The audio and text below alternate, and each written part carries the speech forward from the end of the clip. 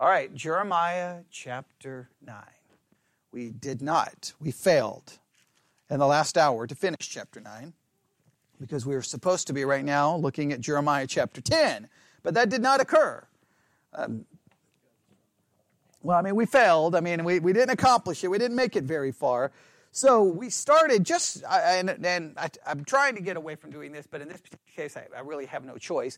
And the first hour, we really looked at three kind of concepts, really, that kind of really came up.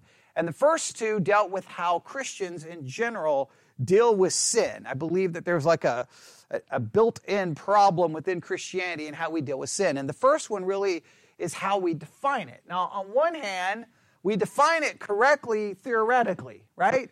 We define sin as any lack of conformity to the holiness of God, whether in thought, word, desire, feelings, or actions. And everyone will say, amen. But in practice, we don't really maintain that definition. And the reason we don't maintain that definition is there's a common teaching within the world of Christianity that we have talked about a lot within this church that has sparked controversy and makes people very upset. And I don't really know why it makes people upset. But the issue is this. Christianity constantly teaches that when you become a Christian, you now have supernatural power, basically, to stop sinning. So therefore, you're now, practically speaking, a new creature in Christ. The old is gone. Everything is new. You can do it. You've been set free. You can overcome, right? Now, to teach that, you see you can't maintain that definition of sin. Because if you maintain that definition of sin, you're going to realize that before you were a Christian or after a Christian, you still are doing what? Sinning. Again, you know the scriptures I'm going to go to. Love the Lord thy God with all your heart, mind, body, and soul. You didn't do it before you were saved. You don't do it after you were saved. Love your neighbor as yourself. You don't do it before you're saved. We have a very difficult time in doing that after we're saved. And then just the card that just, you play this card and it should stop all arguments. Be ye holy as he is holy. We never even come close to accomplishing that practically.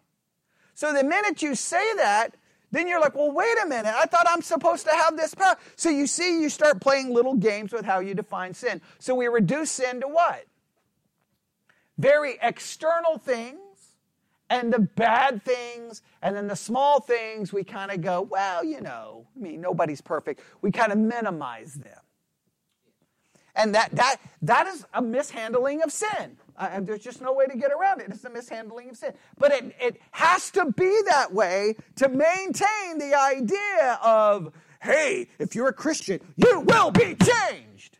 Okay, well, great. And you're going to define change by redefining what sin is. Because if you're even remotely honest with yourself, you'd be like, oh, well, I'm in trouble. Yeah, I'm in trouble, right? So I'm not saved. All right? So that's the first one. The second thing the church constantly does is we put all of our focus on the sins of the world and not on ourselves. Why?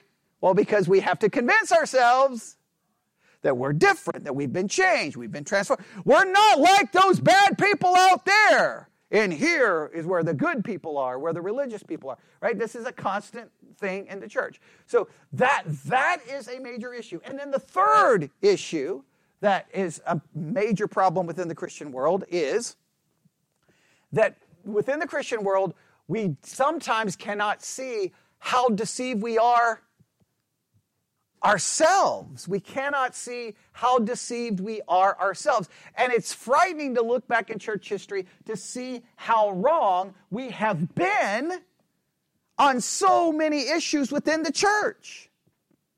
The church has been so wrong. And I ended the last hour with just briefly mentioning, once again, I went to Boston. When I go to Boston, I go to Salem, and every time I leave Salem, I'm 3 seconds away from becoming an atheist. I can't stand it. I love the city. I love Salem. I love going there. I could live there if I had to pick a place to live because I just love the place. But it just makes me think, what is so wrong with the world of Christianity? Salem was supposed to, it's the failure of Puritanism, right? I mean, Salem was to be the city on the hill. This is what happens if you establish a city with God's word as the rule. This is what happens when God's people is in charge of a city. And what happened was people died because Christians were in charge. Because they lost their ever-living minds. They were so deceived. So I did a podcast on it, and I'll just mention it here because it fits some of what we're seeing in Jeremiah, and it's going to fit, and we'll read through the verses we already covered in the first hour. But they used what's known as spectral evidence. Okay, spectral evidence is the evidence of a spirit or a ghost. So how it would work is, say, Eli's sitting at home on a Friday night. All of a sudden, Eli falls on the floor. He starts flopping around. I'm being attacked. I'm being pinched. Someone's doing something to me. And Mr. Goodluck, like, what's going on? What's happening? Who's doing this? And he's like, it's Sarah Dantzler. She's here. She's hurting me, right? And nobody can see Sarah Dantzler, right? Because it's supposedly her specter, her spirit, her ghost that's tormenting him. Now, he can call Stephen and go, Stephen, where's your wife? She's sitting right here. And then he can look at Eli, and Eli's still going, she's here, she's tormenting me. Well, guess what they would do? He would make the claim, and guess who would be arrested? They'd come and get Sarah. What could Sarah make? What would Sarah's defense be? I didn't do it. I'm not a witch. And they'd be like, come on, tell us the truth. How are you doing this? Why are you doing this? Why? Why are you attacking Eli? And she'd be like, I didn't do it. No, come on, tell us. And then she would be hung. Spectral evidence. And guess who the people who supported this craziness? The Puritan religious leaders. Meaning that they were completely deceived. And guess who they were deceived by? From all practical purposes, there's only really three basic theories. Is that the teenage girls who started doing this, one, or just making it up.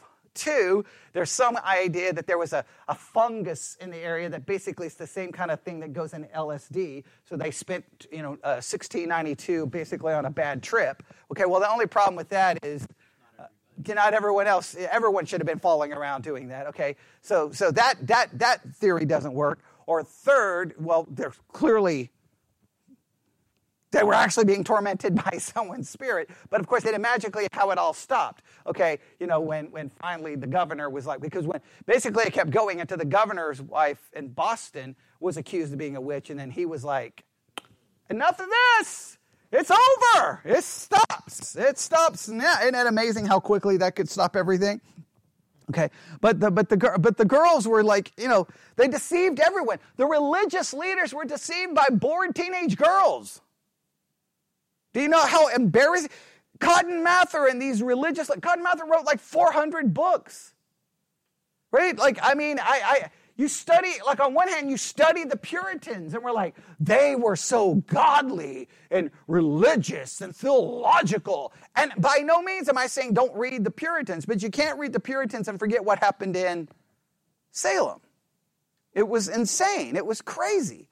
And because the whole thing fell, which shows that even God's people can be what? Deceived. And then the question is, how deceived can God's people be? Because if you look in church history, we've been on the wrong side of things a lot. A lot. And that's bad, is it not?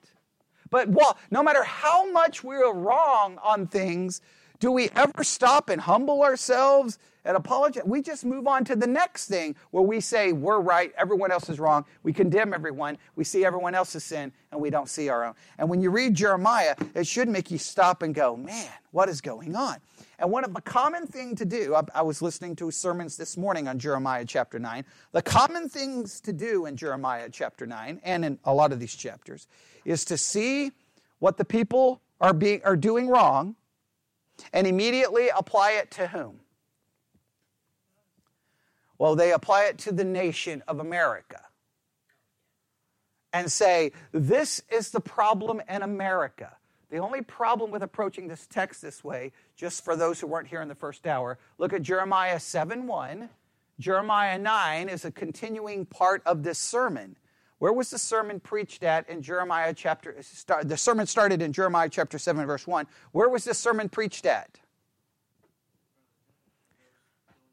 This was preached in front of the temple to those going into the temple, meaning this was preached to God's people. This wasn't preached to the pagan nations. This was preached to God's people. So if we're going to apply this, what would be the direct correlation? The sins of these people are the sins of God's people, so we would be looking to these sins where? Not in the world, but in the church. I do not know why pastors constantly take this out of context. So, chapter 9, it continues. So let's just read briefly, quickly, what we covered in the first hour, and we'll see how far we can get. Everybody ready? Jeremiah 9:1. Oh, that my head were waters, and mine eyes a fountain of tears, that I might weep day and night for the slain of the daughter of my people. Now, there's little nuances here that nobody will ever agree on.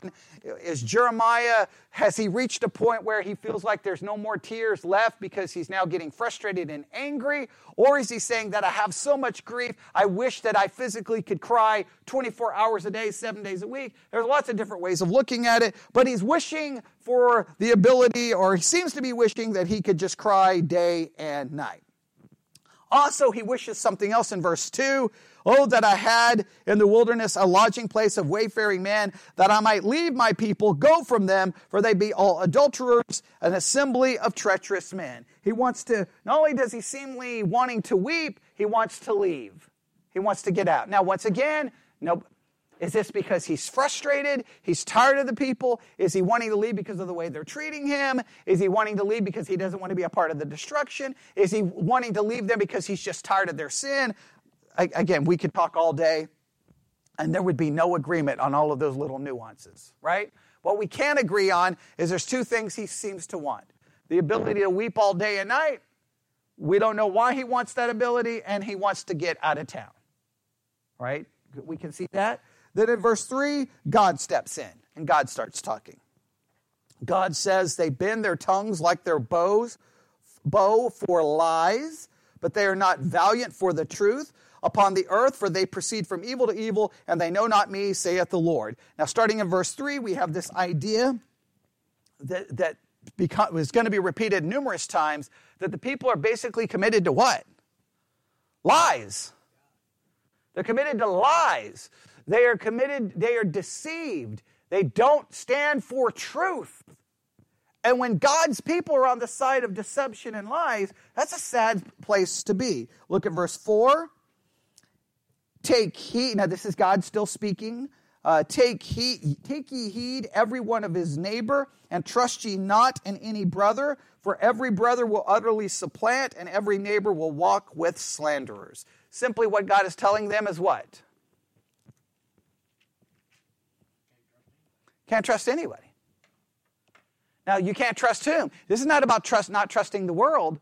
This is about not trusting, God's people. You can't trust anybody.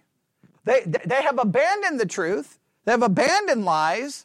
Therefore, they deal with people in a treacherous, deceitful, slanderous way. What happens in the next verse?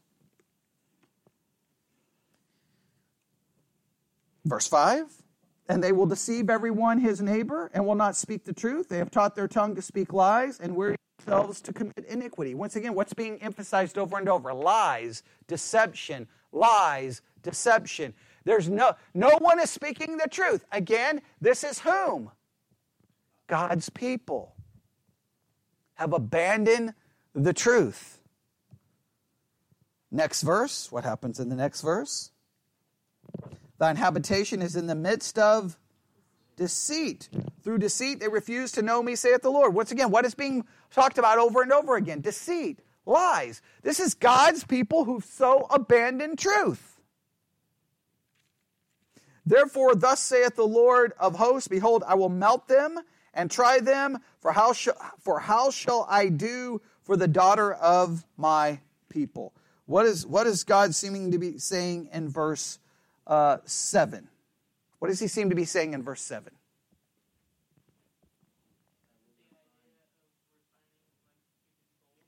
Yes. I'm going to read it from a different translation. Therefore, this is what the Lord of armies says. I am about to refine them and to test them. For what else can I do because of my dear people? In other words, what he's saying is, look how messed up my people are. Yeah, if everything is lies and deception, how do you get around that? But draw a line right at the test.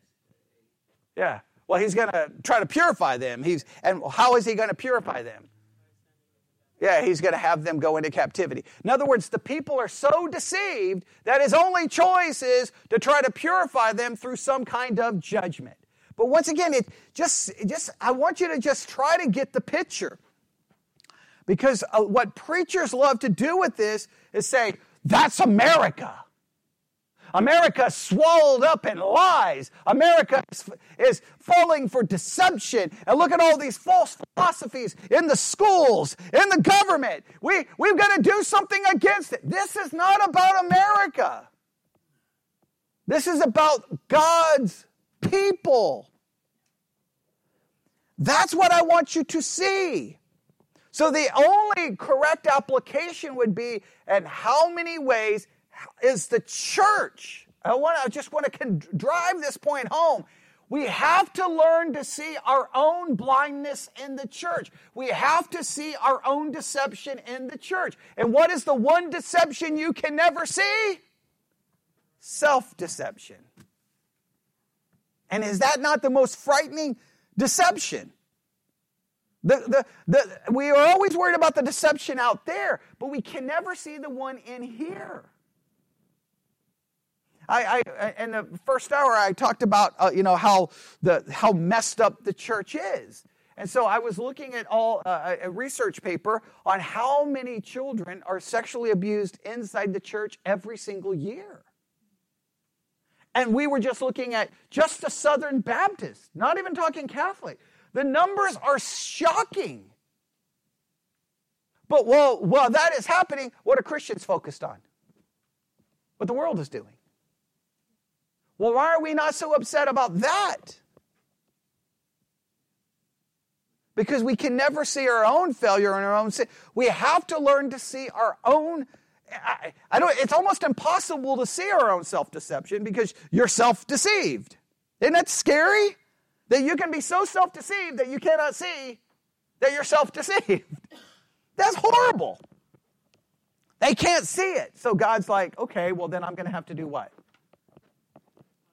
I'm going to have to refine. I'm going to have to find a way to do this. I'm going to melt them. I'm going to try them. Now look at verse 8. Their tongue is an arrow shot out. It speaketh deceit. One speaketh peaceably to his neighbor with his mouth, but in his heart layeth in wait. What a picture. Someone walks up to Bobby and it's like, hey, everything's good. But inside he's looking for what? How I'm going to get you. How I'm going to get you. That's God's people. And many people have stories of things that's happened to them in the church like that, where you think someone's on your side, and then they hang up the phone and boom, they go right after you. On the phone they didn't say that. Or in your face. Once again, demonstrating that we are what? We're sinners. But this is a sad state of affairs. Now, what happens starting in verse 9? Shall I not visit them for these things, saith the Lord? Shall not my soul be avenged on such a nation as this? Now, once again, preachers love that verse. And then they take this verse and they preach a sermon outlining all the sins of America, ignoring the sins of the church. Once again, demonstrating that the never-ending cycle of self-deceit is still very much found inside the church. We should be looking at ourselves, should we not? Now look at verse 10. For the mountains will I take up a weeping and wailing, for the habitations of the wilderness a lamentation, because they are burned up, so that none can pass through them, neither can men hear the voice of the cattle. Both the fowl of the heavens and the beasts are fled. They are gone. This is picturing the coming judgment, right? And it's picturing it in a dramatic way, that basically what's going to happen. Everything's going to be burned up and all the animals are going to be gone. All right? Now, King James uses a word here that's probably not found in the NIV, but look at verse 11. I will make Jerusalem heaps and a den of, the King James uses the word dragons. Does any of your King James have a little footnote there for dragons? A haunt of jackals. All right, so don't think of a dragon as an actual dragon there. Okay, does that make sense? And I will make the cities of Judah desolate without an inhabitant. Well, the bottom line is here, it may be using poetic, figurative language. What's it basically saying? That Jerusalem is just going to become a place for animals because all the people are going to be gone. Right? In other words, the city of God, per se, is now just going to become a habitation for animals because all the people have been drug off. They have been taken into captivity. Right? Pretty strong picture. And then look. Look. The years that they were going to be was 1 year for each year they didn't have the land and rest. I think there it works out something to those lines, possibly. All right. Okay. Then look at verse 12. Who is the wise man that may understand this? And who is he to whom the mouth of the Lord has spoken that he may declare it? For what the land perisheth and is burned up like the wilderness that none passeth through. And I'm going to read it from a different translation. A different translation states it this way. Who is the person wise enough to understand this? Who has the Lord spoken to that he may explain it? Why is the land destroyed and scorched like a wilderness so that no one can pass through it? In other words, who's going to be wise enough to understand what just happened? Seemingly to imply that it may happen and the people may not even understand why it happened. So it raises a lot of questions for us sitting in a church. Who is wise enough sitting in a church? Who is wise enough holding a Bible? Who is wise enough who claims to be a Christian to truly understand things as they are and to see things as they really are? You would think that it should be Christians who should never be tricked by what? Conspiracy theories. It should be Christians who are never tricked by hoaxes. Because we should always be committed to what? Truth. Pursuing the truth. We should not be the one buying into false claims and bearing false witness. We should be verifying. And why should we be the ones who are so worried about verifying and making sure something is true and accurate? Why should we be the ones who are more committed to that than any other people group on the earth? Because we're literally commanded by God, speak truth, put away lies, bear not false witness. In fact, it is Christians who we say we believe because of Christianity that there's what exists. We believe absolute truth exists. But why is it that Christians are not the wise ones who seem to be? We're pretty much mocked by the world that we buy into every crazy thing. And in fact, that it's commonly basically approached. Well, Christians, you can't believe anything they say. They already believe in a made-up God, so they believe any made-up lies. What it should be is, hey, Christians, I may not believe in their God, but for some reason, they believe in a God, and it leads them to pursue truth, check truth, verify truth, and they don't bear false witness, and they don't slander, and they don't make up lies. But that's not the way we're perceived. And you have to ask yourself, what has happened? Where is the why? And here in this time, God is basically saying, where's the wise person enough? They've already been told what's going to happen, have they not? And they still don't get it. And they saw what happened to the north. And then what does he go on to say?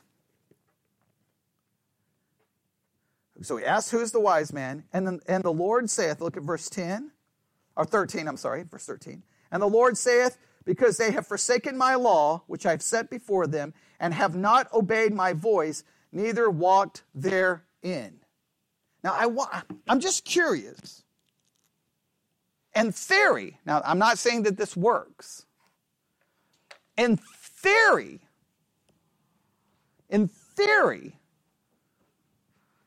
the correlation here seems to be that there are no wise people to understand for what reason. If you take those two verses together, what seems to be the implication why there is no wise man to understand? They have forsaken his law. That seems to be a kind of a logical progression. Now, I wonder. Now, I cannot verify this. This is simply a hypothesis. Do you think, because I feel like it's gotten worse, right? I feel like it's gotten worse within the world of Christianity, right?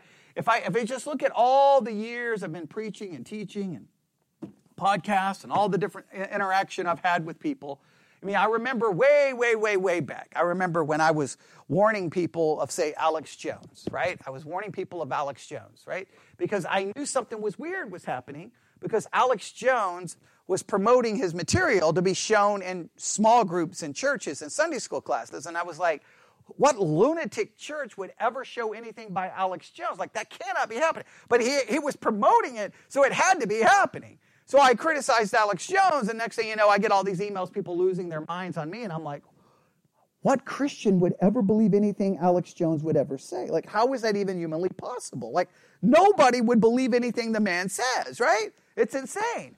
I remember when Sandy Hook happened, I had Christians telling me, it did not happen. No children died. It's a hoax to take away our guns. And I'm like, how could Christians buy into this stuff? Of course, Alex Jones was one of the leading causes. Of course, he lost his lawsuit, been sued for $1 billion. But then you turn around, Tucker Carlson of Fox News is the one who then came on and said Alex Jones was one of the most trustworthy reporters there are in the country. How can that happen?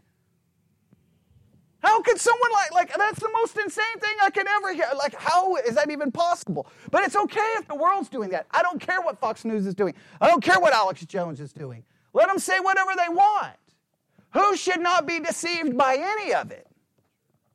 The church should be unmoved. Right? So is it possible? Now, I cannot prove this. Is it possible that the church, and QAnon, how in the world have so many Christians been sucked into QAnon conspiracy theory? I don't even understand. I warned everyone about the QAnon thing way from the very beginning. Right? I told everyone. Lose their minds. Like Christians losing their minds over the QAnon conspiracy theory. And you just go on from one conspiracy theory to another. It's like it's all Christians seem to be concerned with. Is it possible that deception indicates an abandonment of God's word? Now, this seems to be implied, right? Hey, where is the wise man? And the Lord said, what's the next word? In the King James. And the Lord saith, because. How does the NIV have it? It is because they have forsaken my law. What is the correlation between the Word of God and Christians being so blinded and deceived that there is no wise man who understands? Now, I'm not just putting forth the hypotheses, because if you talk to people who buy into QAnon, Alex Jones, or any other lie being put forth by anybody, they will quote Scripture. Right? They will say they're following Jesus. But then you listen to them talk and you're like, you've lost your ever-living mind. Like you don't even know where, you're looking at them and you're like, I don't know what has happened. Like, they're gone. They're just gone. It's like the blinders have come down, and they think that they're speaking the truth. They think that they're the wise ones. They think that they understand. And you just can't get anywhere with them. There has to be some correlation. Now, remember, quoting Scripture doesn't mean one is doing what? Is truly understanding, truly studying, truly pursuing it. In theory, I'm just putting forth in theory, what I would hope is that the more one reads the Scriptures, study the Scriptures, seek proper methods of interpretation, that it would actually protect you from all of that craziness. But the church has been so bought into it that it's insane. I mean, they do surveys and ask Christians who go to church questions, and the world will be like, you people have lost their ever-living minds. Like, they're gone. Like, if I want to find truth, I'd go find me a group of atheists. I have a greater chance of finding truth. Now, that's sad. I don't know. I don't know what. But these people are gone, are they not?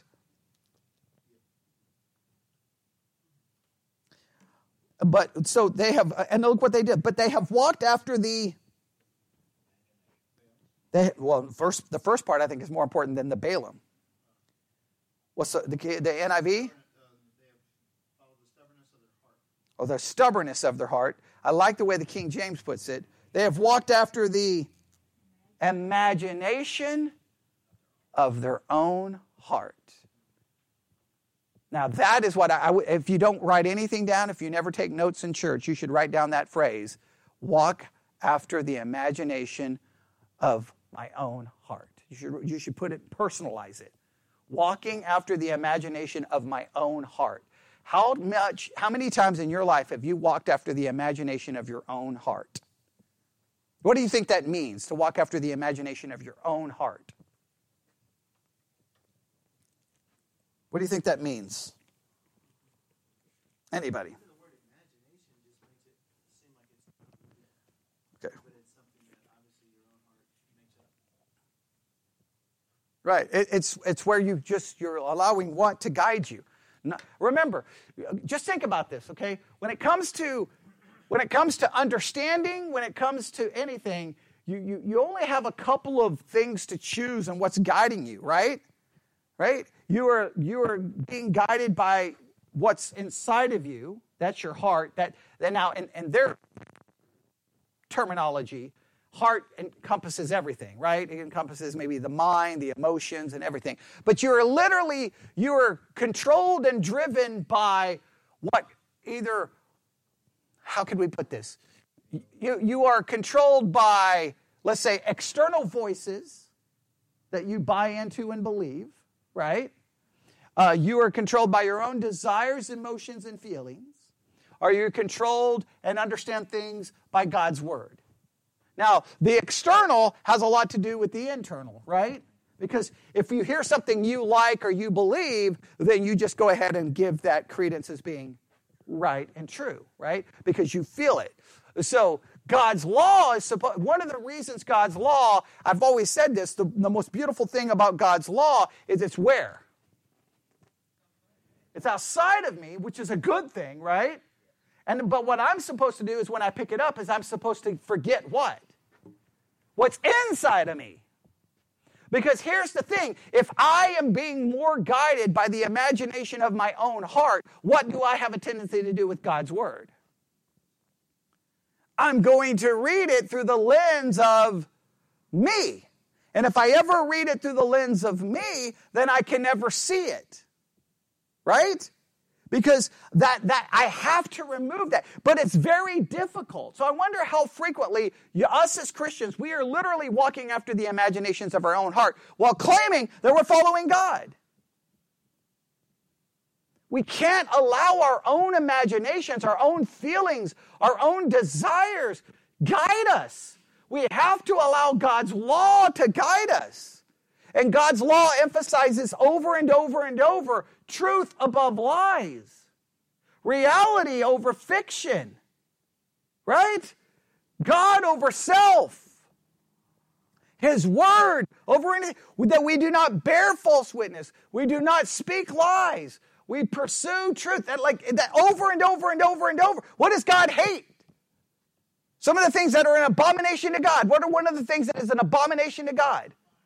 Lying lips. It's like the church has abandoned this.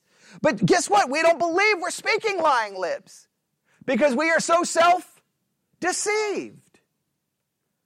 That to me, I want you see the contrast here? There's no wise man because they've forsaken the law. But instead of the law, what are they doing? They're walking after the imagination of their own heart, after Balaam, which their fathers taught them. They are following the imaginations of their own heart and what? A false external source. Now, in this case, it's Balaam. It's false worship. I want you to get that down. There's two things that are going after them. Or you can think of it as a threefold problem. They've abandoned God's law. They're following the imagination of their own heart, and then they're following, we'll just call it, a fraudulent external source. In this case, it's Balaam. It's a false god. When that happens, you're gone, ladies and gentlemen. It's over. So I wonder if, like in theory, like I'll just go back to the Salem situation because it bothers me so much. I wonder, like on one hand, you want to say they had God's word, they preached it, they taught it. One of the sermons that was preached on the 24th, 1692, right, by Lawson. I always forget how to say his last name. I don't have it in front of me. It starts with a D. March the 24th, 1692. Right there. The trial started in February, so he's right there in the middle. It was they called it a lecture day, where they would bring in someone to give a lecture because they had sermons being preached all the time because it was Salem. It was Puritanism, and you better show up to church, I can tell you that, because if you don't, you're probably a witch. Okay, that was always an issue. If you missed church, you were done. You were going to be a witch. Okay, so, but they preached. Now, if you take out, like, there's a site that has the sermon, and they have it labeled by page numbers. You know how many pages that sermon is? 79 pages. Now, I don't know what that sounded like speaking. Don't know what that looked like handwritten, right? Okay, so it's probably obviously less handwritten. Who knows, right? How it would all work out. But in other words, it was a long lecture. Long. So on one hand, you would be like, well, they had God's word. So how could they get so deceived? How could they start following the imagination of their own heart? But I wonder in what ways can you have God's word without having God's word? Or maybe we should say it this way. I wonder in what ways you can have God's word, but God's word doesn't have you.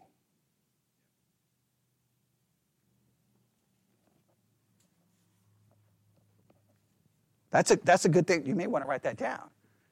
When is it that we have God's word, but God's word doesn't have us? Do you understand the distinction between that? Because I can have it. I can read it. I can say I know it. But it never truly has me, because what has me? Imaginations of your own heart and whatever this external thing is. For us, it may not be Balaam. For us, it could be what? I'm going to start offending people. Political party. Well, self is already the imaginations of your own heart. So we already got that. So this external thing could be a political party. It could be a religion. It could be conspiracy theories. It could be a host of other things that we're giving ourselves to. Now, we may try to still attach God's word to it because we have it. But the point is, the God's word is not the controlling factor. Because to me, at least my own personal feelings, is that anyone who reads God's word would be constantly concerned with what? Am I speaking the truth? Am I believing lies? Am I speaking lies because God, it's an abomination. Lying lips are an abomination. Am I bearing false witness against whomever it may be? A politician, it could be any. Am I getting the story wrong? You think Christians would be like, we've got to get this right because our God cares about truth. But we've lost it. So to me, we have abandoned God's word to some level. Now, if you really think about this is just my own take of church history. This is my own take of church history. I'll just start from my own Christian life, right? So starting in the 80s when I become a Christian, by the time, it was probably already going on in the 80s, but I didn't quite see it. But as soon as I get into the early 1990s, I start seeing over and over, article after article after article, about how we're in a crisis. Biblical illiteracy is at an all-time high. Seminary professors were like, these kids come from church, and we have to start over. We're in seminary, and we're like, we got to start with Christianity 101. Like, the professors are like, forget it. Like, why am I even trying? Like, you're in seminary, for crying out loud. The expectation is you know something. Like, I can just start. Sometimes as a pastor, you can get frustrated because you just like, I thought everybody knew that, right? And you have to start over, right? Well, so there was all of these we've got a problem. We got a problem. We got a problem. And I used to talk about that problem all the time, right? We got a problem. With biblical illiteracy. And so I was like, we're going to be a church. We're going to do in-depth teaching. We're going to do this. We're going to do this. We're going to do this. We're going to do this. Because I was worried about that problem. That was like, I was taught from very early that the problem in the church is that they had abandoned God's word. Nobody was studying it. Nobody was reading it. Nobody was memorizing it. It was being abandoned even by the church. The church had become a social club for fun, food, and activities. I wish I could go back to those days. Those were the good old days when everything was good in Christianity, right? Those were the good old days. But I had no idea that was just the beginning. Because to me, that set the stage. Once you abandon God's law, what's coming? The imaginations of your own heart. What's coming? Balaam. And what I feel what happened is the church left the world of biblical illiteracy and embraced a politically hijacked, conspiracy-driven form of Christianity. And now you're just like, I don't even know what to do anymore. Like, I can't even get to theology because I got to get through all of your politics and all of your conspiracy theories. Can't even get to theology is the least of my concerns now. It's now like, how do I get my family out of QAnon? Because you'll hear Christians talk and you're like, they may not know it's QAnon, but like, that's straight up QAnon. Straight up. I don't care if you got it from your favorite news channel. That's straight up QAnon. Well, they not know it. Well, I wish we could just get back to the days going, guys, man, the church is not supposed to be a social club. We're supposed to study Now it's like, I don't know. It feels like this. And just follow that, in that train of thought right here, is it not? Where's the wise man? Verse 12. Why is there no wise man? They have forsaken the law. And they've forsaken the law, which then what leads to? They walked after the imagination of their own hearts and after Balaam, which their fathers taught them. Therefore, verse 15, thus saith the Lord of hosts, the God of Israel, behold, I will feed them, even this people, with wormwood, and give them water of gall to drink. I will scatter them also among the heathen, whom neither they nor their fathers have known, and I will send a sword after them till I have consumed them. Basically, judgment is coming. I mean, it's not good. Now, starting in verse 17, thus saith the Lord God of hosts, consider ye and call for the mourning women, for they may come, and send for cunning women, that they may come. Basically, hey, remember how sometimes they would pay people to mourn at a funeral? Hey, go get the people. You're going to need some people to mourn for you. All right? Then verse 18, and let them make haste, take up wailing for us, that our eyes may run down with tears and our eyelids gush out with waters. For the voice of wailing is heard out of Zion. How are we spoiled? We are greatly confounded because we have forsaken the land, because our dwellings have cast us out. They're going to start wailing, but they're mainly going to be wailing because they've been thrown out of their land, all right? Yet hear the word of the Lord, O ye women, and let your ear receive the word of his mouth, and teach your daughters wailing, and every one on her neighbor lamentation. In other words, hey, everyone learn how to lament. Everyone learn how to weep. Everyone learn how, because this is how bad the situation is going to be.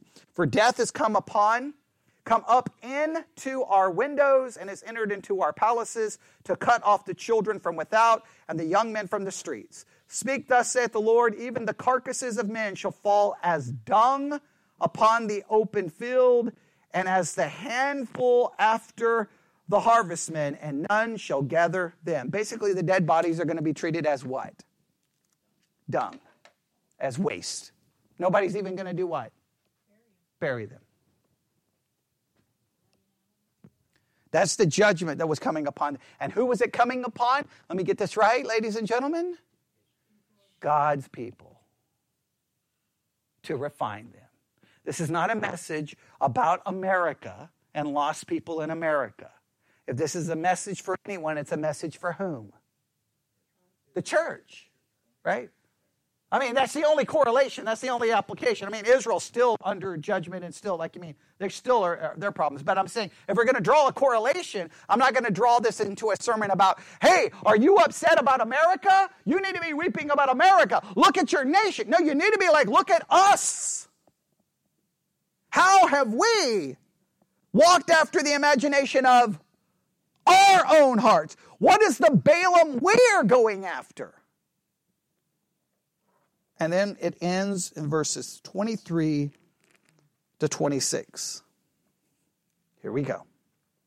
Thus saith the Lord, let not the wise man glory in his wisdom. Stop right there. What's the first thing God tells them to do?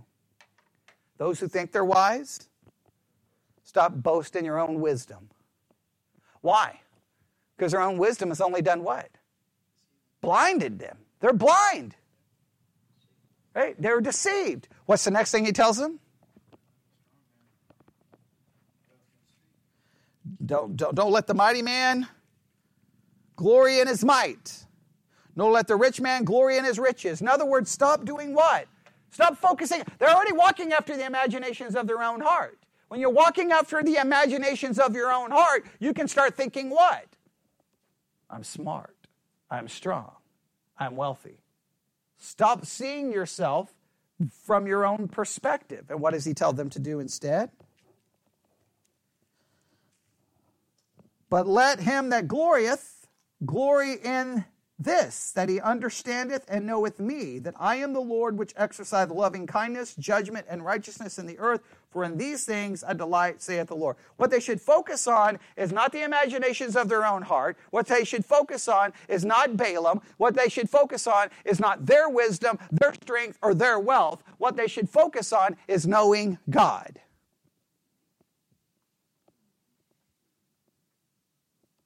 Knowing God. And then how does it end? Behold, verse 25, the days come, saith the Lord, that I will punish all them which are circumcised with the uncircumcised. Now that would not be very nice to them, right? Why would this be shocking to them? Yeah, well, they would be thinking, wait a minute, we're circumcised. Why would we be punished with the uncircumcised? Because the uncircumcised are the really bad people. We're the good people. They're dogs. They're the ungodly ones. How could we get punished with them? And what do we realize? We're in Jeremiah. I want you to see this. From the fall till Jeremiah, what have we seen with God's people over and over and over and over and over and over and over and over again? Sin and failure. And here they are. They're going to be punished with whom? The uncircumcised. And then what happens in verse 26? Egypt and Judah and Edom and the children of Ammon and Moab and all that are in the uttermost corners that dwell in the wilderness. For all these nations are uncircumcised, and all the house of Israel are uncircumcised in the heart. Now, I love that. They may be uncircumcised physically. You guys are uncircumcised in the heart. And what do we have a tendency to focus on? Ignore the spiritual state or what's going on internally. And we condemn everyone else for being uncircumcised physically, while we walk around uncircumcised in our heart. We're blind and we don't see it.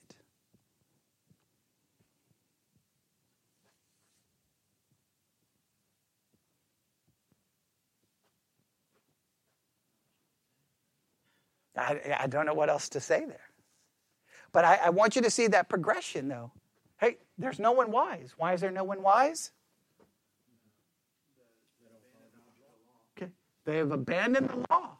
In some way, shape, or form, they've abandoned the law. They still have it. They're still going to the temple. They still know it. But it doesn't have them. And then they start doing what? Following the imaginations of their own heart. I want you to just write that phrase down. Let that phrase live with you. How are you today walking after the imaginations of your own heart? I know I do it, you do it, we all do it in some way, shape, or form, right? And then they go after Balaam. What is the Balaam you go after? What is the Balaam you're pursuing? What is the Balaam you're listening to? What is the Balaam that is controlling you? That I cannot stress that. And then are you glorifying, are you focusing in on yourself, or are you focusing in on God? And do you see the uncircumcision of your own heart? That should lead us to despair. That should break us before God saying, Lord, I'm the one who's a mess. I'm the one who's in trouble. But for some weird reason, I just don't even understand how pastors can take Jeremiah 9 and make it about us being upset about our, the sermon I heard this morning. It was November, I don't remember, it was after the election, and they were like, we should be weeping and we should be broken because they elected this, and oh, America's in so much trouble, and it was just like, oh my goodness gracious. Like, could you just stop making it about American politics? This has nothing to do with American politics. That has something to do with God's people, who was in a covenant relationship with God, who had done what? Abandoned God's word for the imaginations of their own heart and for Balaam. And was glorifying and taking glory in everything other than knowing God. That's the message. And the only direct correlation would be, how does this apply to God's people today? And are we not guilty of the very same things? We think we're wise when we're not. We think we're mighty when we're not. We think we're rich when we're really not. We don't glorify and focusing on knowing God. We walk after the imaginations of our own heart, and we go after our own Balaam. That is the correlation. And any pastor who makes this about us being upset about America is missing the entire point of the book. It's not about that. It's a time for God's people to go, as Judah went, as Israel went, we have done the exact same thing for 2,000 years of church history.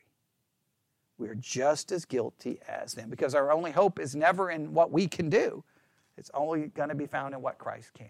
But I think there is something there to consider. All right, I'm just going to stop because I don't know what else to say, and I don't want to start chapter 10. So this morning we've accomplished 9.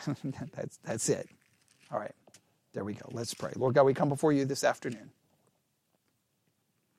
Lord, let us see our own flaws, our own failure, and our own sin before we even consider thinking or speaking about anyone else's. And we ask this in Jesus' name. And God's people said,